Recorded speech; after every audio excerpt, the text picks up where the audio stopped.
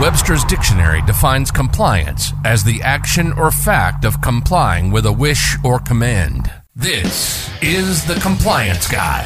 The Compliance Guy. As a healthcare provider or healthcare professional, navigating the muddy waters of compliance can get tricky.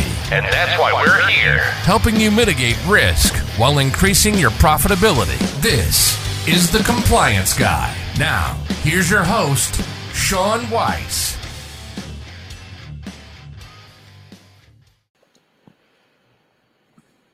All right. Hey, everybody. Welcome to the Compliance Guy podcast. We are live streaming here on LinkedIn, Facebook, Twitch, Stitch, TikTok, Yo-Yo. I don't know. I'm just making up names of platforms. We're not on TikTok. But anyways, no, we are not on TikTok. All right. So, hey, welcome to the program. Thank you all for tuning in, logging on, and hanging out with me and my all-star crew today. I know I didn't give a whole lot away in the post this morning about what we were going to be talking about today, but I think we're going to talk about physicians and their infinite wisdom. And now I love physicians. I love all the physicians that I get an opportunity to work with, but I think we would all agree at times we are often mesmerized by some of the things that they ask us or they tell us that they are going to do. So, again, I'm going to take just a couple seconds to, again, brag about the fact that I am once again a grandpa. This is number 6. A beautiful, young, healthy boy named Clancy Jones. We call him Jonesy. Was born. I forget what day. But anyways, he's here. And we're loving it. And I'm just grateful that when I heard he was a screamer, he is staying with my son and daughter-in-law. So with that said, I'd like to go ahead and welcome some of my favorite folks to the program. Christine Hall, Terry Fletcher, Scott Kraft, Paul Spencer, and Stephanie Allard, who is with us in voice and spirit today. So welcome, everybody. Good to see y'all. I hope you had a wonderful weekend. What say you? Hey, Sean. It was a short weekend. Your glasses look like you're about ready to swim. Are those your new swimming goggles, or what are those? Sorry. Christine, how are you Terry, today? we told you to go with those. We like those. I'm doing great, Sean. Thanks for asking. It was a short weekend, uneventful, the best kind, right? Absolutely. I also had a lovely weekend. Just binge watching movies and running and things of that nature. All right, fine. Oh, I love the other ones. I was just wondering where you got them. I wanted a pair. Yeah. Welcome back, Mr. Kent. Those are my reading glasses, but I figured, I had 2 pairs, one that says I'm serious and the other one that says you're underwater. I'm here to party. Perfect. Okay, go. I'm underwater. All right. So, the abuse has started, as it is always expected from this group. And with that said, let's go ahead and jump in, because I know we have a lot of folks that are waiting to hear what's been going on to these topics first. So I want to give you first crack at having this conversation up here into the center square and give you the floor, my friend. Okay, well, hello, listeners and watchers and everyone out there. I'm actually excited to bring this to the panel today, and I got permission from one of our loyal followers, Pam Venterbilt. So, Pam, I see you're on today. Thank you. One of the things that was put out there was, now that we know the end of PHE is coming, the public health emergency, she had a provider who'll be nameless, but was asking if he could do all of his initial visits by telehealth and then all the follow-up visits in person. And so just to establish care. And that, to me, not only seemed a little suspect, but you're going to have all kinds of payer issues, because I've noticed that several payers, commercial side, have already come back and rolled back the allowing for new patients via telehealth. I saw United Healthcare put out a statement. A couple of the Blues put it out. Medicare has issued a couple of things with, how to roll back and prepare for the end of PHE, and that patient relationship is going to have to be something that is established before you can get into that telehealth space. So to me, that wasn't a good idea. To me, that's trying to get around the system. One of the things that I brought up, because we always try to come up with some new stuff every week, was what was the physician thinking? And that's kind of where we're here today to talk about, because I get things like, and here's my favorite. I'm going to start from the bottom up. Terry, can I bill for a service that I need to do in April because we can't get the patient on the schedule in February, but they're going to lose their insurance in April. So can I bill it in February so we can get paid and then perform the surgery in April? I'm going to leave that right there. And actually, I want to see what Paul says on that. Paul, to you. Well, there's no such thing as the Minority Report when it comes to surgical procedures. You cannot bill before they actually happen. You can't? Are you sure? I'm pretty sure. I mean, someday, somewhere, there's going to be a cardiothoracic surgeon in Milwaukee who's going to be billing for my bypass, but not today, because I don't need one today. Yeah, that was one place it started, and then another one was a provider's practice where they want to. It's always that they want to get around stuff, and I think that one of the things we've probably all seen, and I know Christina's seen it because we've talked about it, is lifestyle medicine, where the doctors basically say, I want to take my patients on a run or on a jog, and then I want to bill insurance companies for that time.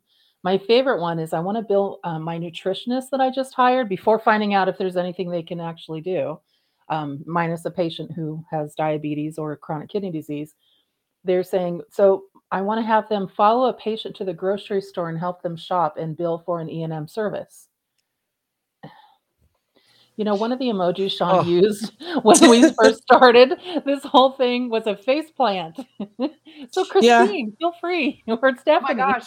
I have another group right now that, since they're trying to find ways of expanding their E&M visits, allegedly. And so they have started with a new diagnosis called other counseling. And I don't know if everybody knows, I live in South Florida, so we are all sun worshipers. It's a good idea that we get our skin checked by a dermatologist, although I have to be careful with that. It's not one of the preventive services that's recommended by the U.S. Preventive Task Force. And so it's not a covered preventive medicine, just a full body skin exam. So trying to get that either significant separately identifiable visit, they're adding this other counseling where they're telling the patient, you live in South Florida, you should wear sunscreen, and it's a good product to use. So they're using that diagnosis of other counseling to try to support an E&M visit. And I find it just very disheartening that this is not even a good attempt, in my opinion. Yeah, I hate to say this way, but part of me, when you're saying that, is like, so they're doing a full skin exam and they can't find a single thing. I often say to them, well, the patient so doesn't here's what even I have would say. A lesion that they're worried about. But but remember, here's what I would say. It's not what your findings are. It's what the intent of the visit is, right? So chief complaint. What? Right. So when I have comments that come up where, give you an example. We're in the process of preparing for a civil trial coming up here in the next month. And part of what transpired was that the patients were presenting for preventive services. And unfortunately, those preventive services, the majority of them were not, they were preventive. There was no diagnosis that could be carved out to allow them to bill for a significant, separately identifiable E&M service, right? And what was happening is they were doing the evaluations, finding something diagnostically wrong with the patient so that it would then support being reimbursed. So and I'm surprised that this did not escalate. I really am surprised that this case has not escalated to a criminal case, because if you look at 31 USC or 18 USC 1349, this is conspiracy to commit healthcare fraud. I think that they're lucky that this is going forward as a civil matter. But folks, you have to remember, and I equate this, Scott, to when we're talking about colonoscopies. If the reason for the colonoscopy is a screening, irrespective of what the findings are during that colonoscopy, it is still a screening colonoscopy. And that's the same thing that, I think we have to look at when it comes to preventative services. What kind of, Sean? Paul, kind Scott? Of. Okay, well, Terry, Kind of it is. Go ahead, Scott. You can list the screening as a primary diagnosis to trigger benefits, but then if it turns out to be a polyp removal, you have to bill it as the polyp removal and link that diagnosis to that. So they still get the benefit of no copay, but they still would have to pay their deductible because now it is a surgical service. Well, and what I do see with screening colonoscopies sometimes is where the fishing expedition occurs is on that visit that prefaces the colonoscopy that is by Medicare specifically bundled, where so when I had my screening colonoscopy, this group was like, we don't need to see you. Like, you can just come in and we'll do like a 5-minute phone call just to ask you a few questions. But, I've had numerous conversations with GI doctors over the years, less about the screening colonoscopy turning diagnostic due to a finding and more about how do I get paid for the C&M visit prior to the screening colonoscopy. I have a similar experience to you, Scott, now that I'm at the age of having had 2 screening colonoscopies, or 1 screening and 1 surveillance. I also did not have that E&M service. So honestly, being that it's a screening service, that's just a referral for a screening surgical service, and there's no need for an E&M service. Right. Particularly if they're asymptomatic and lack family history.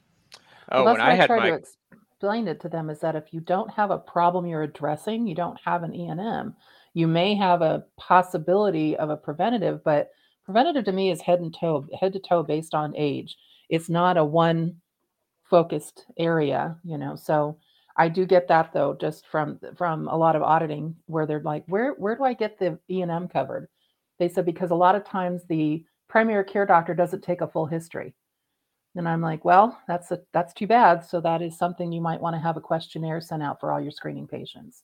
But here's a question that I want to pose here's a question. And I get where you're going with that, Terry. But here's a question that I want to pose to you and to the entire panel.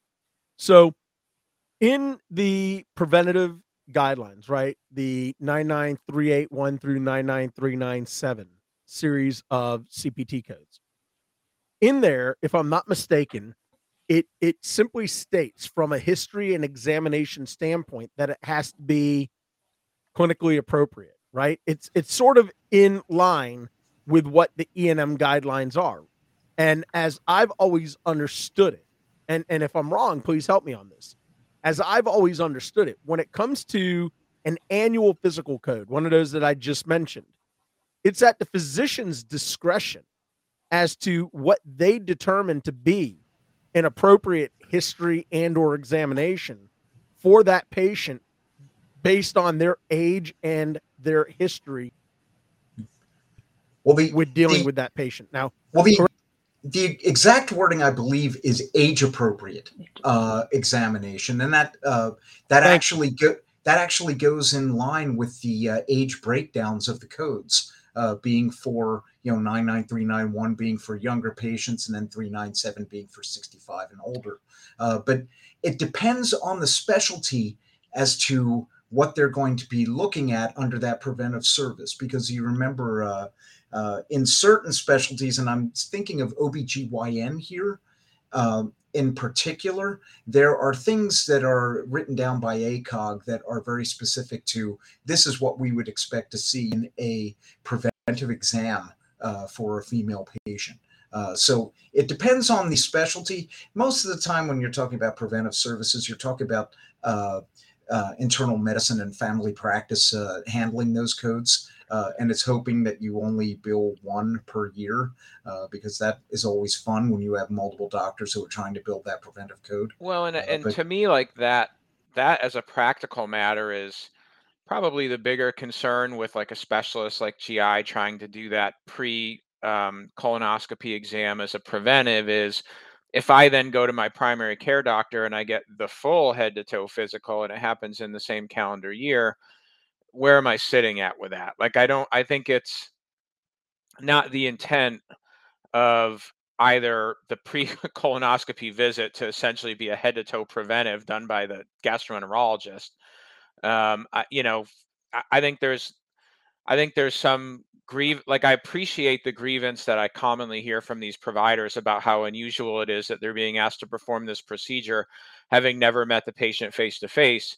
I mean, those are the rules, right? And unfortunately, those are the rules as they are in place. And the question I have for the panel that I see sometimes when we talk about diagnosis fishing is suddenly you've got this patient and we say this is the presenting problem.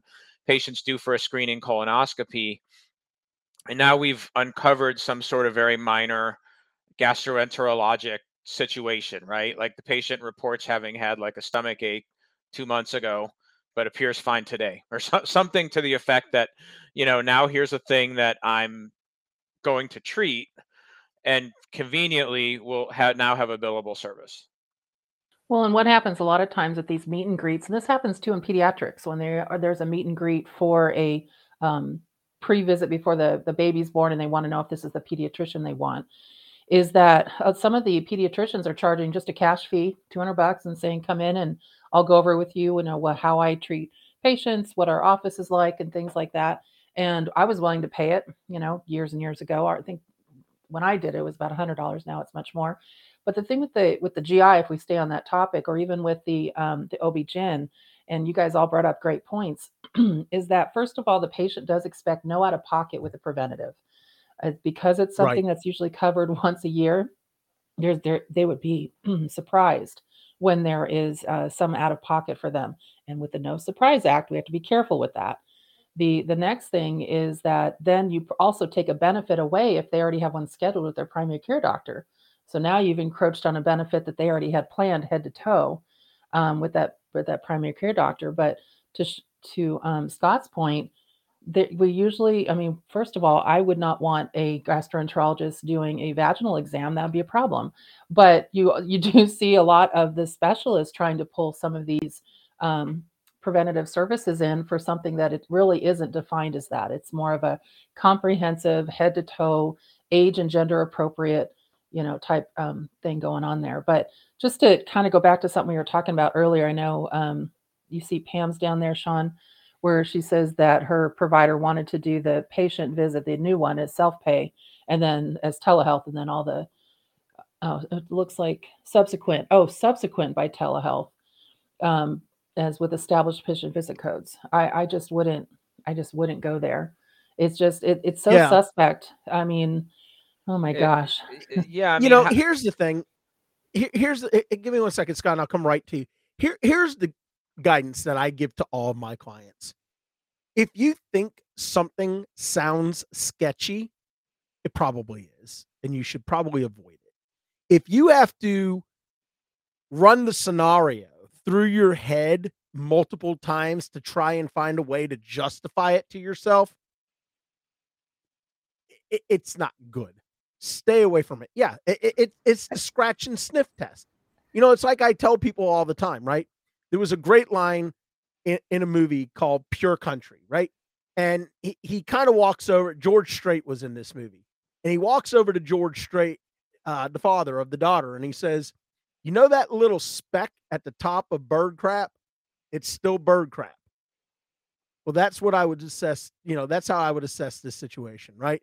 If you look at something and you can't legitimately find medical coverage policies, local coverage guidelines, local coverage articles, national coverage, documents.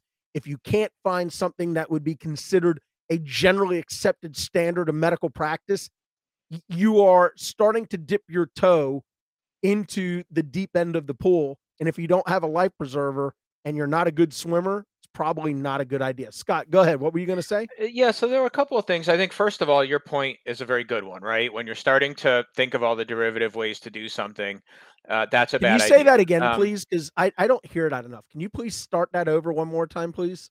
Your idea is a good one. I wanted to isolate it, so in case you need to play it as part of the promotional materials for this, but there's a couple of wrinkles to Pam's question that are interesting to me.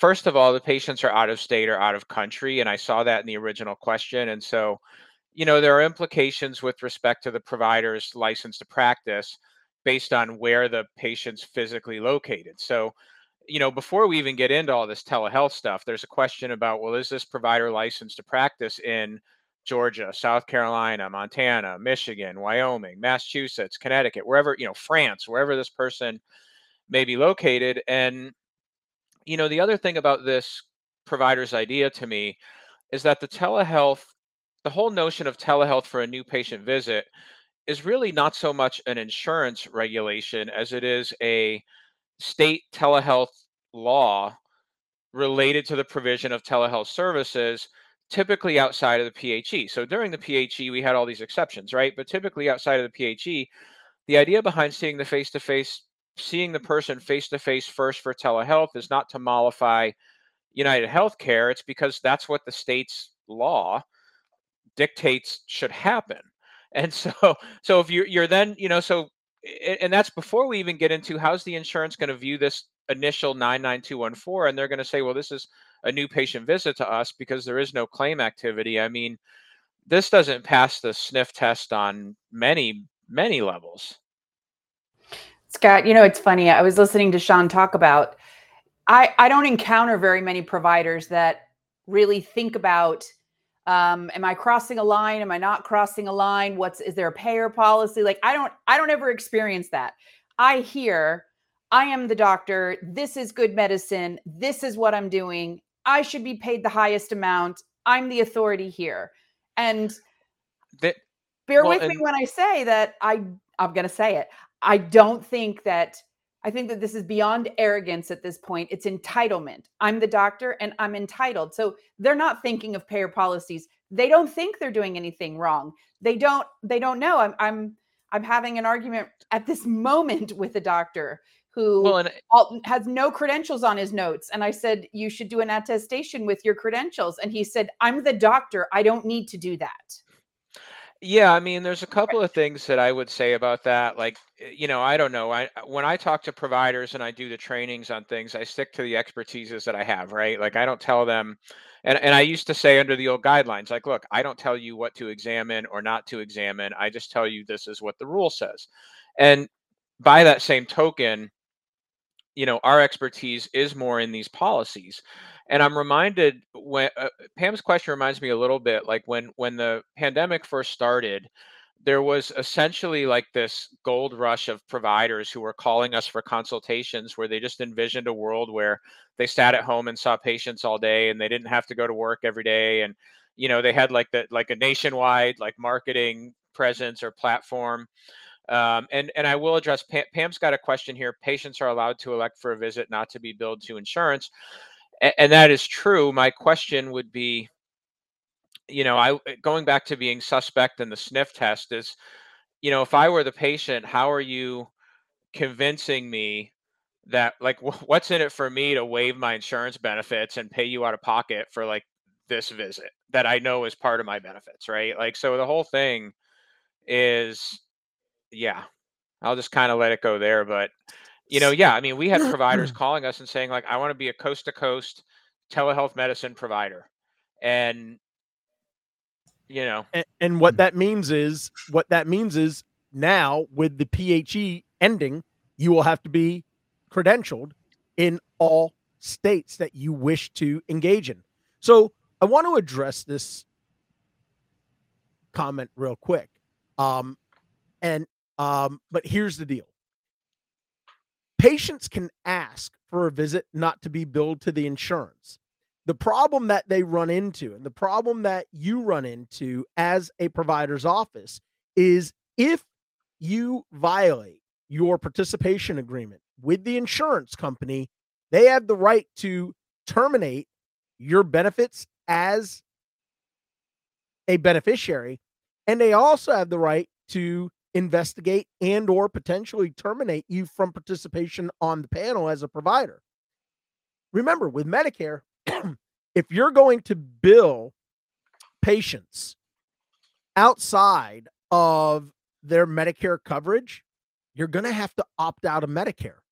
There are very specific rules on opting out of Medicare and entering into cash pay arrangements with patients.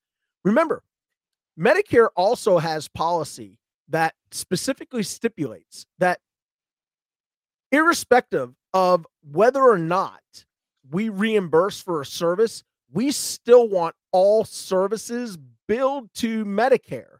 And if you have to use a GA modifier as an example to get the system to kick out a patient responsibility ERA, then that's what you're supposed to do. Because remember, Medicare uses all of this billing information for data mining. They use it for statistical purposes. So be very careful when you go down the road of allowing services to be paid for in cash that would normally be covered under an insurance policy, because the first thing that an insurer goes to is nefarious behavior. Why are they asking to pay for this in cash? Are they trying to hide a diagnosis from us? Are they trying to hide something that would now preclude them from coverage under their benefits with our insurance company? So I'll pause there. Any other questions or comments on that? Yeah, Yeah, so I have also- one. Sorry, No. we all jump in on this one. Stephanie, Hey, go ahead. there's I just already the have voice. mine. Okay. Go ahead. Go ahead, I know. Stephanie. I'm the ghost. I'm here. So, the whole time everyone's talking, I agree with everything that's being said, but one of the things I just keep thinking of is this is going to be our struggle. This right here is our struggle of 2023. And this is one thing that I just keep thinking about for the second half of the year. With the PHE ending, it's not about how to get around it now. It's not about how to continue to practice the way you did under the waivers. It's ending. We need to look at how you have to compliantly go back into billing and even structuring and setting up your workflow.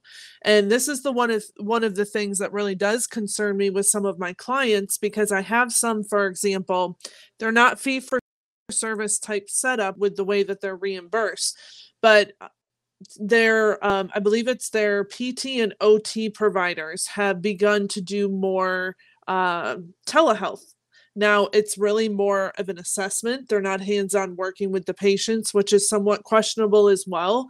But, when we think about the end of the PHE, do I think that physical therapy is still going to have a way around this and continue to do telehealth? Not really, because it really didn't make sense to begin with. It was one of the last services to go over to telehealth. So, Absolutely brilliant point.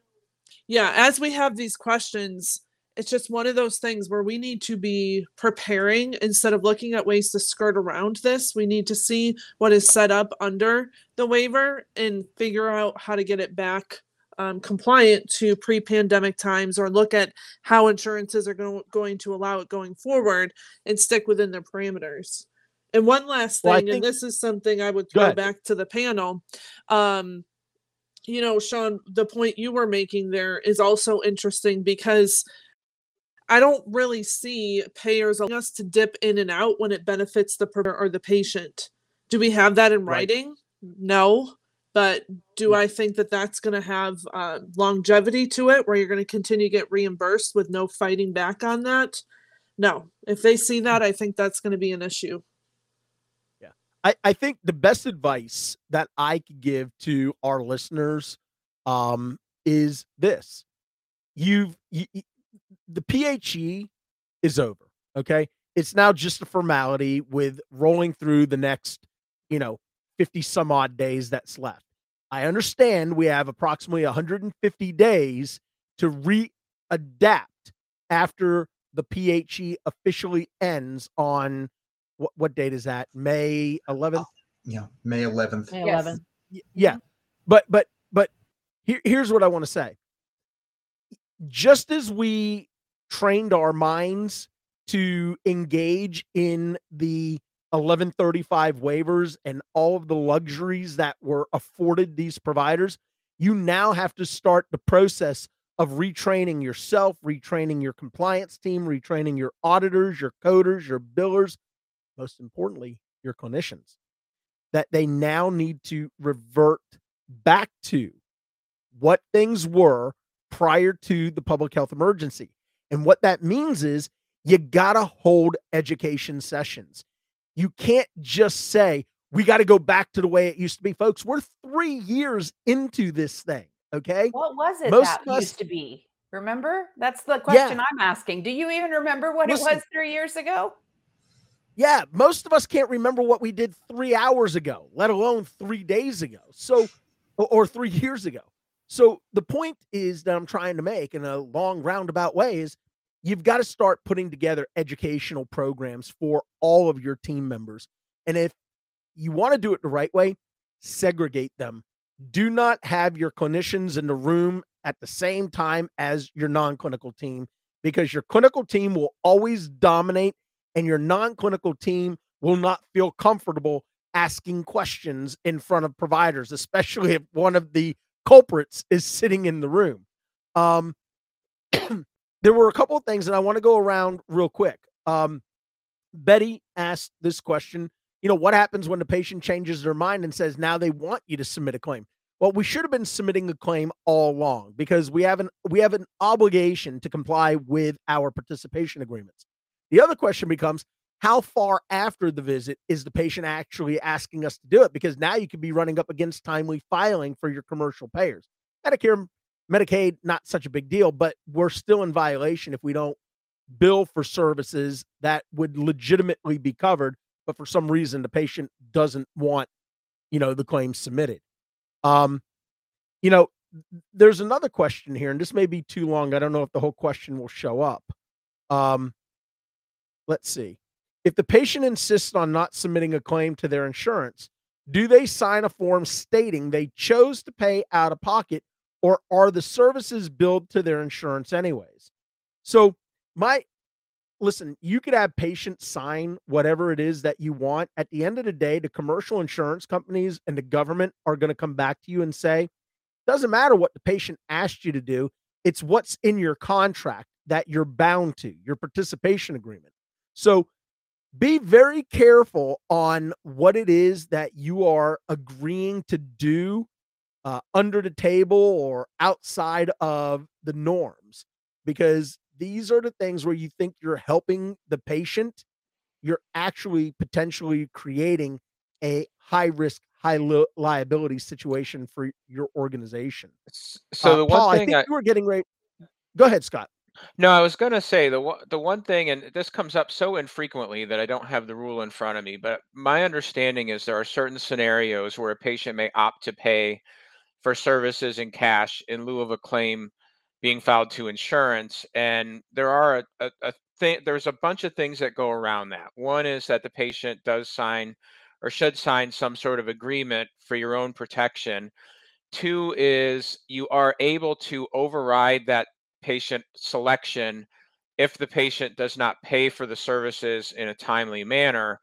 And you are also allowed to charge the patient outside of the parameters of the insurance agreement. And, I think one of the things that I'm going to make a note for is next week is just to kind of quickly run through that, because it is such a rarely used policy that I don't want to say it's always this or it's always this. I know I've been asked to look that up before, and those were some of the conditions that were around it, right? Like the patient couldn't say you can't submit a claim to insurance and then skip out of town without paying you.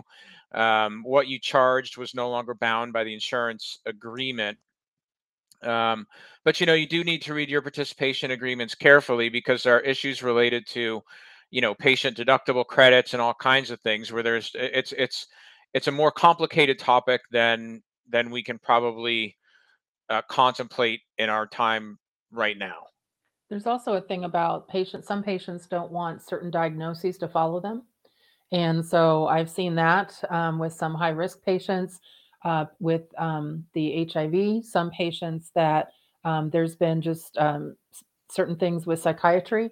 So some sensitive topics and some sensitive diagnoses that they really just did not want that, um, dealt with. And so from an insurance standpoint, but then what happens is I see some practices calling the payer, which I absolutely would say, call the payer generically. Say, I have one of your subscribers and they don't want to submit a claim. What are my options based on our policy that we've signed or our, contract? You don't want to say, so this is the patient, this is the diagnosis, and this is what they don't want billed. You've just blown it. So, and there's some, HIPAA concerns there. So make sure that you are, finding out from the payer, just like Scott was saying, what the specific contract stipulation is, if there is one. And if there isn't, you got to have a policy in your office on how to handle it. But Medicare is pretty specific. That's why they put out their ABN notice and their waiver. And all that says is a patient is signing it is because it may not be covered, not because it isn't covered. If it's a non-covered service statutorily, then you can, charge the patient cash. But if it's something that, and I'll just throw out there maybe an echo, they already had one within the last 6 months. So there's a frequency guideline that it may not be covered if you want to have another one in 2 months. That's what the waivers are for. Their patients understand that this is covered. Colonoscopies, screenings are covered every 24 months for high-risk patients. Well, some of those age patients in Medicare age have poor memory or bad historians, and they don't remember when they had their last one. So you have an ABN sign, so they know there's a possibility they may have to pay for it if the frequency guideline wasn't met or the local coverage determinations on diagnoses. But that's not to say, we can do whatever we want. And it reminds me of what I ran into probably 10, 15 years ago. I had an ASC that decided that they were going to give 20% discounts to all patients who paid cash, and they weren't going to bill their insurance. And they had some ASC approved surgeries. And so the surgeries were being done so the physician was having a bill, but there was no facility. And so the insurance companies came back, all of them. I mean, every single one between United Healthcare, Blues, Aetna, Cigna, didn't matter. And they're like, where's the facility? Where did you have this done? And they're like, oh, I had it done at this ASC, my physician owns. Well, they're like, well, we didn't get a bill. Oh, I know. They gave me a discount to pay it out of pocket. Well, the insurance company said, so their actual fee is this, not what they're billing us. And the second thing, it turned out that after some investigation by one of the major carriers, they found out that ASC wasn't accredited. It had not had the JCO scores. It didn't do anything to make sure that they were on the up and up. And like Sean just said and Paul said, it's a mess if you do not follow, just rules about contracting, about regulatory rules, and not just allow patients to make the decisions when now you are dealing with certain legal ramifications, not just healthcare issues. What I tend to see in this space, whenever a doctor is saying, I'm going to just charge cash, is that they're trying to avoid some type of administrative headache. I had a family practice physician who said, I'm going to offer acupuncture, but I've looked at my insurance coverages and it doesn't look like any of my major insurers cover acupuncture. So I'm just going to offer it as a cash service. So they're basically punting all the regulatory hurdles that they need for something like that. Whenever they're trying to do that, they're trying to just avoid administrative headaches that come from adding a new service to your practice and then trying to get it billed. I mean, Sean and I have had 2 cases recently where physicians are paying for all of this, or they're charging for all this autonomic testing and crazy types of large scale testing from a physician based on the assumption that that a covered chronic condition is going to cover it. Well, where's the medical necessity in that? I mean, it's a little bit nuts. It's not the Wild West. It's not. That's a great way to put it. Sean, can you speak to what Pam put up there? Because I think there's more to it than just so that they can. And Pam's going down the right road, right? So when you're talking about 42 USC, you're talking about the United States Code. And what Pam is talking about is 17935. And this section actually talks about restrictions on certain disclosures and sales of health information. It takes into consideration accounting of certain protected health information disclosures, access to certain information in an electronic format. So in clear legal speak, this is how they set it out. In the case that an individual requests under paragraph A, section 1IA of section 164.522 of Title 45 Code of Federal Regulations, that a covered entity restrict the disclosure of protected health information of the individual, notwithstanding paragraph A1, 2 of such section, the covered entity must comply with the requested restriction if, except as otherwise required by law, the disclosure is to a health plan for purposes of carrying out payment or healthcare operations and is not for purposes of carrying out treatment. See, that's huge. That's you huge. have to look. Yeah, you have to look at the entire section of the law, right? Because and Pam, you're going in the right direction. I understand. As soon as I saw you start to post about the high-tech rule, I knew where you were going with that. And again, you have the ability to restrict, or a patient has the ability to restrict a disclosure that's required by law to a health plan for purposes of carrying out payment and other healthcare operations. Now, remember, when you start thinking about TPO, the T stands for treatment. And to have a patient restrict you from sharing information with an insurance company where you are carrying out treatment, that is not a permitted exclusion. So what I will do is I will post this right here for anyone.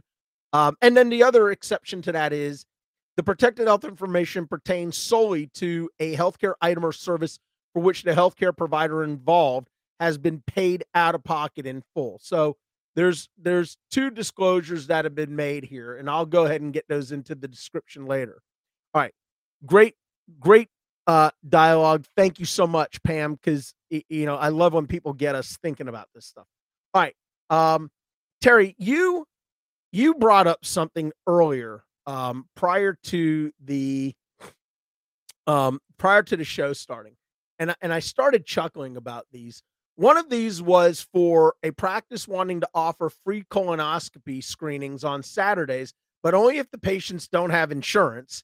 And the other one was that the physician doesn't want to bill the patient's insurance for surgery that they're going to have in 2 weeks since he diagnosed it while they had coverage, but their coverage ends in a month. So can he bill it and then just credit the account to apply later? I want to talk about that 1 second because I want to talk about what's referred to as a reverse false claim. Okay. So let me talk first about the colonoscopy thing. So how this even came up is that, and I'm telling you guys, if you're my girlfriend and this is not, if you're in my group of girlfriends, this is not a party to me. There was a group of girls, ladies that went, then they were over 50. So I guess we're not girls anymore. I was trying, but a group of women that basically said, for the 50th birthday of one of their friends, they were all going to have colonoscopies.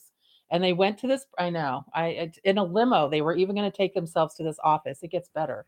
We are not going with them, Terry, on that party. No, Stephanie, we're not going. None of us are going on that trip. This is not my idea of a party. But okay, I saw the concept and I was like, all right, they're trying to be, whatever, conscious. Yeah, you do that on your own time. So anyway, they went to this practice to see if they could get a discount. Well, then they decided, the practice is like, oh, we'll open it up for patients who don't have insurance.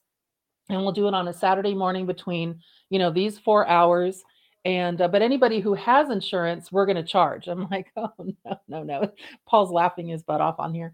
So here's the problem, and it was not comical, but it was insightful for to me. How about that? For the payer that came back in a couple of the things that they were talking about, because I did some research on it. And the payer said if it's during normal business hours and you don't offer it for free for anybody that during normal business hours, then you're in violation of your contract. So if you want to do it on your off hours, like Sunday or something, you could do it as a community service type thing. As long as you offer it to the community, they know, and you advertise that way. It's not just to a particular group. But it was interesting that they were trying to do this as, a real positive thing for the community, but the payers were like, hold on. Payers want the discount too. So they want to get the discount just as much as a cash patient. So if you're going to offer it, you have to do it on hours that are not normal business hours, where you don't have patients under insurance plans who are being charged for the like service. And now, as I'm helping with some contracting and doing some credentialing, which I'm not credentialing, contracting, I have to clarify that. I'm starting to see that is definitely within the contracts. And so it's crazy what they're putting in contracts now. But that was probably the most amusing one I've seen ever. But Sean, before you get into the one about trying to get paid and save for a rainy day, because Yep. people did that with some of the PPP stuff and provider relief funding. They still have it sitting there. Yep. Something that we did last week, I just wanted to bring it up. I forgot. I didn't want to forget. So you know how you and Paul were talking about you can infer from the note, sort of. I mean, well, we had Yeah, sort of kind of in a well, I roundabout had a way. couple people contact me and say, so Sean said, and I'm like, I love those. What did Sean say? And they're like, so Sean said that you can infer from the note. So if I just have a diabetic diagnosis there, then that means that patient's automatically a level 5 high risk because they take longer to heal. I'm like, okay. So I actually went back and listened to everything we said just to see where I was going with that. I'm like, that's not what Sean and Paul said, or Scott. What was said is if, let's say, the patient is diabetic or insulin dependent and you're doing A1C tests, and so you're trying to make sure you have a diagnosis for that particular test, and you actually do have a diagnosis, that's what can be linked or inferred. It's not, you're not inferring any kind of risk to that patient. You're not inferring any kind of further treatment. You're trying to basically say this one test is justified by this diagnosis. Was that correct? Okay. It's Yes, just that funny. is Sean correct. said. So I just thought that was funny. It's like, oh, your word is gold. You better be careful what people interpret you said. And then I'm like, that's not what was said. Yeah. And I appreciate that, Terry. Again, when Paul and I were talking about inference in a medical record, we were talking about the fact that if something was easily inferred, because there's enough information in other aspects from a clinical judgment standpoint, that those could infer the reason why a diagnostic test was being ordered or why a laboratory service was being ordered, then that's where inference comes into play. It's not in if there's a generic diagnosis that's provided and then it's taken to 6 levels above that. And now all of a sudden we have, I mean, that's why HCC audits are so huge right now, and they're going to be. But I want to talk about, and I think Chris, who was it who was talking about getting their girlfriends together for colonoscopies in a limo? Yeah, it reminded me of the Cyndi Lauper song. I think that's who sang it, right? Girls just want to have fun. But anyways, we'll Not that move kind on. of fun. No, Paul. Paul, you're not a Cyndi Lauper Just fan? do tequila shots when you turn 50. Come on. Okay. All right. So I want to go to a very important topic. And I love when we get to throw some humor in here, but I want to talk about something called a reverse false claim, because I don't think a lot of folks understand. Everybody talks about the False Claims Act, but you don't hear a lot of folks talking about the reverse false claims. And you got to remember that we exist in what's referred to as a pay and chase system, right? The payers pay us And then they chase us later on down the road, 6 months, a year, 5 years, 10 years down the road, they chase us for the money. Now, if we know that we submitted a claim, and at the time of the claim submission, we were in a place where we knew or should have known that there was likelihood that the falsity of the claim could be challenged, then we have to worry about what's referred to as a reverse false claims violation. So what you have to think about is the core principle of reverse false claims is that the wrongdoer, him or herself, has prevented the government from collecting what is owed them, right? It's the easiest way to think about it.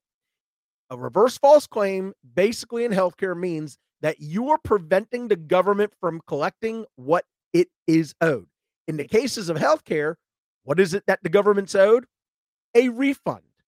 They are due a refund of overpayments for services that you were not entitled to receive remuneration for. So a common example, that I run into is when a provider calls me or an attorney calls me and says, "Hey, Sean, listen, here's the deal, right? We have received, or my client has received some remunerations, right? They submitted claims, they were processed, they were adjudicated, and they received the remunerations for that. My client would like to know if they could just take that money and put it into another account and hold on to it for, when the insurance company reaches out and says, hey, you were overpaid and we'd like our money back. No, you can't do that. That is why there are two things. Under the Affordable Care Act, you have the voluntary refund. This is the Medicare disclosure refund or self-disclosure refund, which means you are voluntarily disclosing to the Centers for Medicare and Medicaid Services that you have received monies for which you are not entitled to. You make that through a bona fide disclosure by doing a look-back period. The look-back period for CMS in a civil matter is 6 years. Now, if you are looking at it from something that could potentially rise to the level of fraud, waste, or abuse, then you have to use the OIG self-disclosure protocol. And you want to use these protocols to take the wind out of the sails of an investigator, out of a governmental agency. Because what are they going to do? They're going to come and investigate you after you've already made a bona fide disclosure, refunding all the monies that you had to refund. And now they're going to waste resources, both financial and human capital. They're not going to be, it's like taking a rock and banging it on the ground, hoping you're going to get some water out of it. There's nothing there. That's why you have to be proactive. You have to be preemptive in your thought process for returning monies that you're not entitled to. So let me pause there because I know I said a whole lot. And let me go Christine, Paul, Scott, Terry, Ghost, Allard.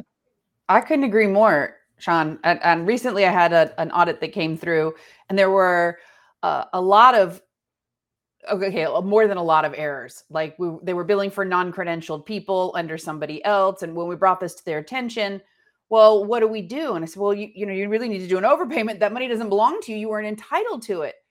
Well, maybe we should just take our chances and see if they catch us. You're caught. You're already caught. You know you're caught. That's what I get a lot as well, Christine. Mm-hmm. They don't really like what I'm saying when it's that type of situation. And usually it spans, quite a time period, many, many services. When it comes to credentialing, when I've heard that they did not even currently have the providers credentialed. So when I let them know that it wasn't appropriate to keep the reimbursement up to that point, that was another issue. Well, it takes so many months to get credentialed, and they've got all of these, appointments scheduled. What do we do with the patients? What do we do with the money? And, that they're really not entitled to that at that point. It is, and I should put the caveat, depending on payer, right? depending on payer, depending on credentialing. But there were many providers working. Some, I will add, had situations such as an NP being billed under a PA who was credentialed and things like that. So this was, very obvious issues. They were fully aware of what credentialing needed to be done, and they just continued to do it this way instead. What's even worse is if anything has been sent via email, a report of findings, it's now part of a permanent document where you knew it. You can't bury your head in the sand at that point. It's out of the bag, you have to deal with it at that point. But I get that a lot, Stephanie. It seems to be that a lot of providers would rather take the risk than to do the right thing. But they tell me, Christine, that they sent the email but didn't sign it, so they won't be found out. Yeah. So I put this up here. Barbara Cabuzzi. I've known Barbara for, good Lord, pretty much since I've been in healthcare. Barbara's 100% spot on. Yep. She's 100% spot on. Let's just clarify it. Okay. So from the date of identification of a potential problem, you have 6 months under the Affordable Care Act to conduct your investigation. Once you confirm the overpayment, that is when the 60-day clock begins to be able to refund the money. So you have a total of 8 months between conducting your investigation and then issuing your refund. So great point, Barbara. Nice to have you with us today. All right. I think one thing, Sean, to wrap it up is basically when your providers have a bright idea, you need to start doing some due diligence and say, hold on a minute, because I know that there's a lot of physicians who come back after doing a surgery one day and they were with their buddies or, and I'm saying this not in a non-gender way, so it could be female or male physicians, that basically they're with their buddies in the OR or at the hospital or even in the break room. And somebody says, look what I'm billing. You should do that too. And then they come back and start doing it without doing any kind of research to find out if it's okay to do that. And so, I'm seeing advanced care planning being done for patients who are 24 years old, who have nothing in the hopper as far as going to pass away or, there's any reason that death is imminent. And they're saying, well, we do it with all our patients now because the doctor down the street did it. And we're getting $85 a patient. And I'm like, oh my gosh. Things like that are adding. What was that thing, Sean, you had said? Something they were adding to, what was it? Was it the umbilical cord something for orthopedic? Just because they heard it down the street. Barbara, locker room coding. It totally is. It's something they hear somewhere and they're just like, hey, let's do this. And you're talking about the amniotic. Yeah, you're talking about the amniotic. I have a client who just asked me how to do that. Yeah, let's not even go there. So as you can see, I put my swimming goggles back on because I feel like we're underwater. Go ahead, Paul. You had something that you wanted to say, and we'll start wrapping this thing up. I've said this before. The well-informed colleague is the biggest, sometimes the biggest enemy of us teaching compliance to a physician. It's like, well, I have a colleague in state X who's performing this service, and they're getting paid for it. It's like, well, that's great for your colleague in state X, but you are not him and you are not there. So you need to stop that, So absolutely. All right. Well, I think that's going to take us right to the edge of our time here this week on the Compliance Guy Coding and Compliance Roundtable. As always, I'm so grateful to Terry Fletcher, Paul Spencer, Stephanie Aller, Christine Hall, and Scott Kraft for taking time out of their busy schedules to hang out with me, and to each and every single one of you that logs in, tunes in, and hangs out with us each and every single week. Thank you all so much. We thoroughly enjoy being here. We love the fact that you all are so engaged with us. You ask and so many great questions. You put up such great information for us to expand upon. As always, great show, y'all. We're going to be back, Terry and I, tomorrow with our hashtag Terry Tuesday episode, and we're talking about time-based services. I think it's going to be a pretty fascinating one, and we'll get that one posted for y'all sometime tomorrow. So until then, remember, be good to yourself, but more importantly, y'all be good to each other. Take care. You've been listening to The Compliance Guy. Sean has been doing this for 28 years. He holds 10 national board certifications. He's a partner and the vice president of compliance for Doctors Management, LLC. He's a subject matter expert in federal court. He's lectured at the most prestigious institutions. He's engaged with members of Congress in both chambers. So what we're saying is he's qualified? We hope you've enjoyed the show. Make sure to like, rate, and review. And we'll be back soon. But in the meantime, you can find us on social media at The Compliance Guy. See you next time on The Compliance Guy.